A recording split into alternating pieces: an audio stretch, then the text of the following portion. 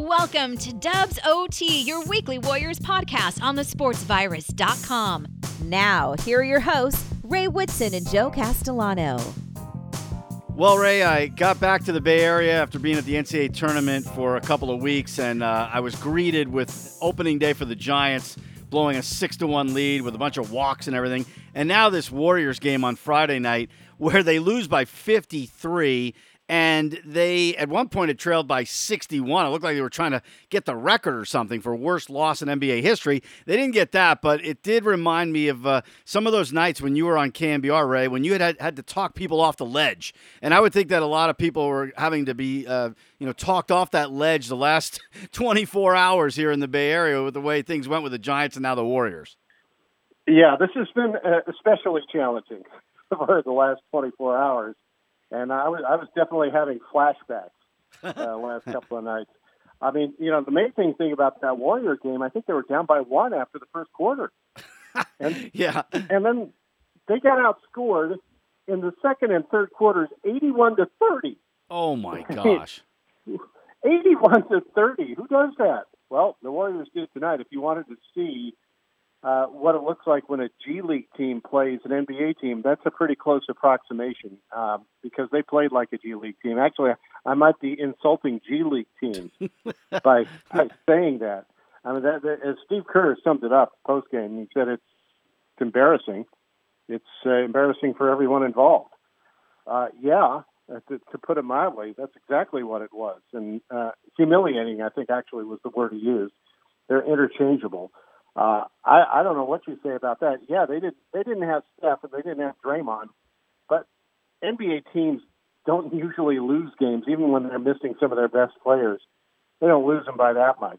So yeah, it was a humiliation. And although I will say I was at the Warriors' worst loss ever, when they lost by 63 to the Lakers. So they didn't try that hard for the record tonight. Yeah. So that was what, 1972, I think. Yep. And 1991 was the worst loss in NBA history. That was the Cavaliers beating the Miami Heat by 68, 148 to 80. Yeah, that was awesome. And that was, back in the 90s when scoring was down, a team put up 148. This particular game, that Laker team, it was at the Forum, and that was the Laker team that won 33 in a row. And they ended up 69-13, which at the time was the best record in NBA history for a single season. Ended up winning the title. I mean, they had Will Chamberlain, they had Jerry West, they had Gail Goodrich, they had a deep squad. But the Warriors weren't that bad that year. I think they won 51 games. It was just a night where, this is what summed up the night. I forget who the Warrior player was, probably fortunately, but went in for a wide-open dunk. And the ball hit the heel and ricocheted all the way out to midcourt. Keith Erickson picked it up and fed Pat Riley for an easy layup. And that pretty much summed up that night for the Warriors. But that wasn't a bad team. This team, without Steph, without Draymond, they're terrible. You've got Wiggins and Oubre and a very young squad and a couple of guys, I think, who really don't belong in the NBA right now. But that's the state of their roster at the moment. And, in my opinion, it's all about next year. I don't think they're trying super hard. They don't look like they are. And, of course, Steph has been hurt with the tailbone. But I don't think – it just strikes me, I don't think anybody would be broken up if they don't make the playoffs. And they're in danger of not doing that now. They're playing themselves out of the play-in. It's supposed to be a play-in, and you're playing yourself out of it the way things are going. So – all I can say is right now the trends are all going in the wrong direction. Steph is coming back. They're at least a competitive team with Steph, but without him, they're garbage. Yeah, no, there's no question about that. I mean, they're really playing horrible basketball of late, and to lose this way against a team that's 19-30, I mean, that really says a lot about the way they're playing, and especially, like you said, without Steph and Draymond, they don't have much. But, I wonder about the attitude of the team because you're talking about playing yourself out of the 10th spot, and it doesn't seem to be one of those things where they have a lot of motivation because you already heard Draymond Green just yesterday saying that, he's not too excited about playing for the number 10 spot in that play-in game. And even Steve Kerr admitted that, hey, we don't have a championship-type team. So there isn't a lot of enthusiasm to even make the playoffs, it seems like, with this team. Yeah, that's why I said that. I don't sense that there's a whole lot of gung-ho to make a play-in game. I think Draymond was being, as he often is, brutally honest. And to clarify, what he was saying was losing basketball games is what ticks him off. It's not so much whether they're playing themselves out of a artificially concocted playoff scenario because it's a shortened season. I don't think that's what drives him, and that doesn't look like that's what's driving this franchise. It's more about development. It's a shame because they're wasting a prime Steph year where he looked as good as ever to start the year, and now he's gotten hurt a little bit, and that's changed the dynamic quite a bit. And they're very much in danger of becoming a team once again. And I don't know if in the grand scheme of things that there's going to be a whole lot of moaning about that if that's what they end up with. I think it's all geared toward next year, hoping that Clay is going to come back and be Clay. We don't know that yet. And then, how do you make this roster over the summertime once again? And it seems to me like Bob Myers and Steve Kerr have earned that trust because they have 3 rings. But, given the trend of the last couple of years and the fact that you've got an arena that eventually you want to fill again, I think they get one more crack at this next season because this is the window right here. And I just think we're still looking at the 21-22 preseason. Yeah, that's what it feels like. I mean, you've said that before, and I agree. And but one of the key players as far as how he's going to do now and then going into the future is James Wiseman. There, really are all eyes on him right now. How is he developing? And it seems like he's sort of taken a step backwards, Ray, lately. He's not playing great basketball at all. It's not so much even the scoring. It's more he looks confused on defense. He's turning the ball over. He just seems to be ultra frustrated and not really in sync with teammates other than Steph Curry. I mean, you saw there was one pass that Jordan Poole made to him, and he wasn't even there for it. He wasn't ready for it. And, just plays like that make you wonder, like, where is he going right now? It doesn't seem like he's improving. Well, I've said it a few times, and I'll probably say it maybe 1 or 2 more times about how inexperienced he is. And, we see that he does have talent. And it's just a matter of putting him in the right situation. But the deal is, if you're going to be developmental with certain players, you got to develop them and put them in a position to get some confidence. And it seems like this has been the worst possible case for Wiseman this year. He hasn't been able to do the things he does best within this offense. And I've harped on this before. They put him on the low post against bigger, more experienced NBA centers, and it's not going to work. You can't muscle anybody down in the post. That's not where he should be. And the problem for him is he thinks once the ball goes in that he's got to make a move, and that's not always the case. There are times when there's no opening there, and you got to take it back out. I think slowly but surely getting to learn that, but at the same time, it sounded like they were starting to do more high pick and rolls with him, which I think, and I think a lot of fans believe this, would work much better for a player like Wiseman. So I think they're kind of in a quandary with him now because they haven't put him in the best positions. I think they've been searching for the best ways to use the guy, and they haven't really found it yet. And in the meantime, his season's been kind of chopped up because, once again, he had the COVID protocol, and he's gotten discouraged. I mean, he's gotten the county shoulders that we used to talk about with Brandon Belt. Yeah. So it's been a compared to some of the other high draft picks, it's been a rough first year for this.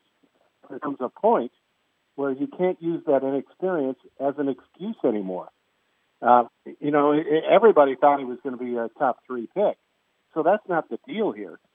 But at some point, the player has to live up to that.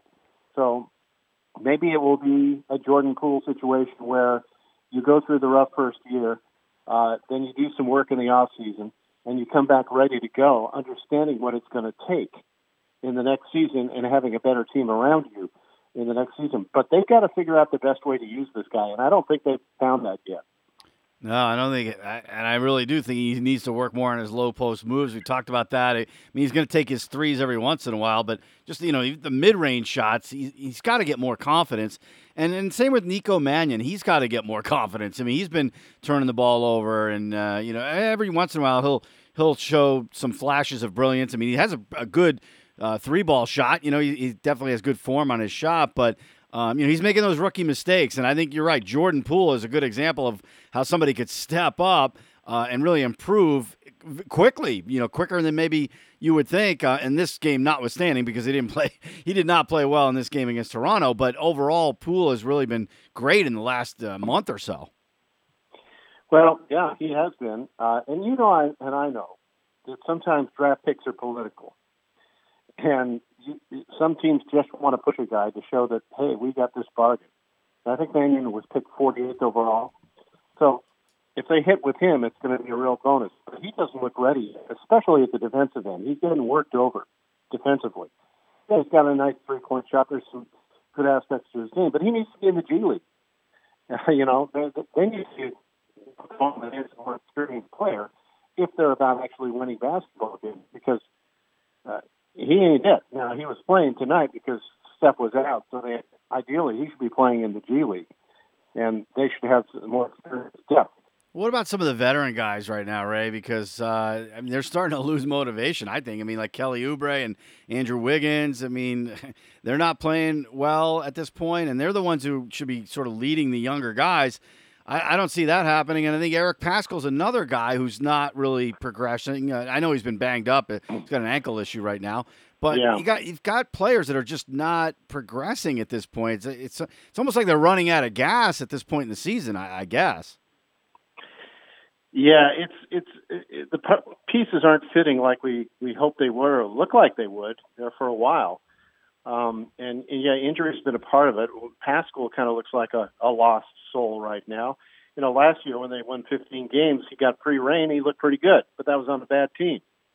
This team is a little bit better, but where does he fit in there?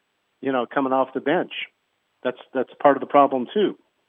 So they were trying him as a 5 at some point, but eventually that didn't work out.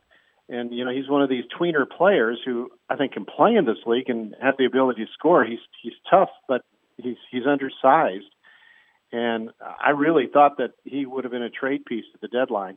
I'm not saying that you would get anything for him individually per se, but just part of a trade package. I thought if there was going to be a trade, he would be part of it, because he needs to go somewhere where he can just ball and not worry about the results and be in a place where his talents would help the team out. I don't think they're helping the Warriors out so much here. It just doesn't seem to be a good fit. So I don't know what happens in the off season. Salary considerations are certainly part of it. But I could see this roster still being made over quite a bit before next year. And I don't know if some of these guys are going to be there.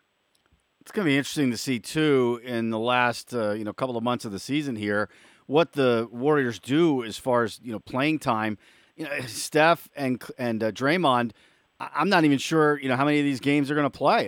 If they're banged up at all, they're going to sit out. Obviously, they are. They already said, as we mentioned, they're not really all that keen on this 10th spot anyway. So how much do you risk injury with Steph and Draymond? And they're aggravated with the losing as it is. Draymond said that. I'm sure Steph feels the same way. Well, it's like I say, I don't know how heartbroken they'd be if they lose a few games here and they fall out of the play-in spot. And it may just be shrug your shoulders and say, okay, let's just rest these guys. Let's give them some rest. Figure out an injury for him. And that's not hard to figure out Steph, because his tailbone has been really bothering him. But maybe, at some point, and it could be very soon, within the next couple of weeks, they say, that's enough of this. We're not going to make a run for it. Let's give these guys some time off and gear up for next year. I think it feels to me like preseason mode for next season anyway. But I think you're really going to see that in the next couple of weeks if things go south, and it sure looks like they are going south. But with the news that came down today about the fans being allowed to come in, hopefully, into Chase Center, it's looking that way anyway. It has to get cleared through the city of San Francisco. But there could be around 9 games, I believe, that the Warriors could have fans at the arena. Yes. So that would change the whole outlook, too, I would think. Not so much for playoffs, but just that you want to entertain those fans. You're going to have Steph and Draymond on the floor. Oh, yeah, you'll try to get them on the floor for those games if you can, and then pick your spots around that. I could definitely see that happening. At least for the first few games, you want to get them on the floor at Chase Center. But I think at that point the fans are going to realize what this team is as well. And, I've been asking the question for weeks now, what is this team? What is this season about? Well, it looks like we're getting the answer now, and it's not a great answer. But, yeah, if you're going to have fans back, they're going to want to see Steph. So I think the Warriors will do what they can to make that happen. So the Warriors are now heading to Atlanta to play the Hawks, and there's been major news coming out of Georgia, as far as the election situation. And Steve Kerr even commented about how Major League Baseball made the right move to move the All-Star game out of Atlanta. They don't know where it's going to go yet. But, how do you see what's going on there, and as far as the way the NBA players are reacting to it, or, what they will do as far as a reaction to what happened in Georgia this past week? I'm not sure how the NBA players are actually going to react. I know they are going to react at some point. This is an issue that strikes against voting rights, and these bills target areas where black voters are prevalent. That's a big part of it. There's more to it than that. A lot of very odious parts of this bill, but that was the move that MLB had to make, and it sounds like to me that the players' union was a big part of that. And I think some of the star players were going to say, "I'm not setting foot on that field, not after this." Yeah, this strikes against me and my family. So you can imagine a few of those star players are saying, "This is a no-go. This isn't going to happen, and we'll raise a stink about it." So Major League Baseball probably was left with few options. And I know that Sage Steele was talking to someone this week with the league about it, with Major League Baseball, and asking about whether this was the right move to make, that it would hurt Atlanta economically over a political issue. But it really is about more than politics. Yes, it's about politics. This is about the right to vote. And this is, problem for the NBA is this is going on in other states as well. Going on in Texas, going on in Florida, going on in Arizona. So how they react is going to get complicated here pretty quick. But I think for baseball, this was an easy call. They had to get it done. And yes, for one game, maybe Atlanta, I'm not really sure about that, how the one event works out, whether there's actually more cost in public services. And it was a statement that had to be made to get people's attention, to call this out for what it is. It's Jim Crow. I think the president said it was like Jim Eagle. I'd say it's like Jim Vulture. It's unacceptable in America. It's not about voting integrity. That's a bunch of BS. It's about data based on a lie about the election having voter fraud when there was virtually none. That's the thing that fueled the insurrection.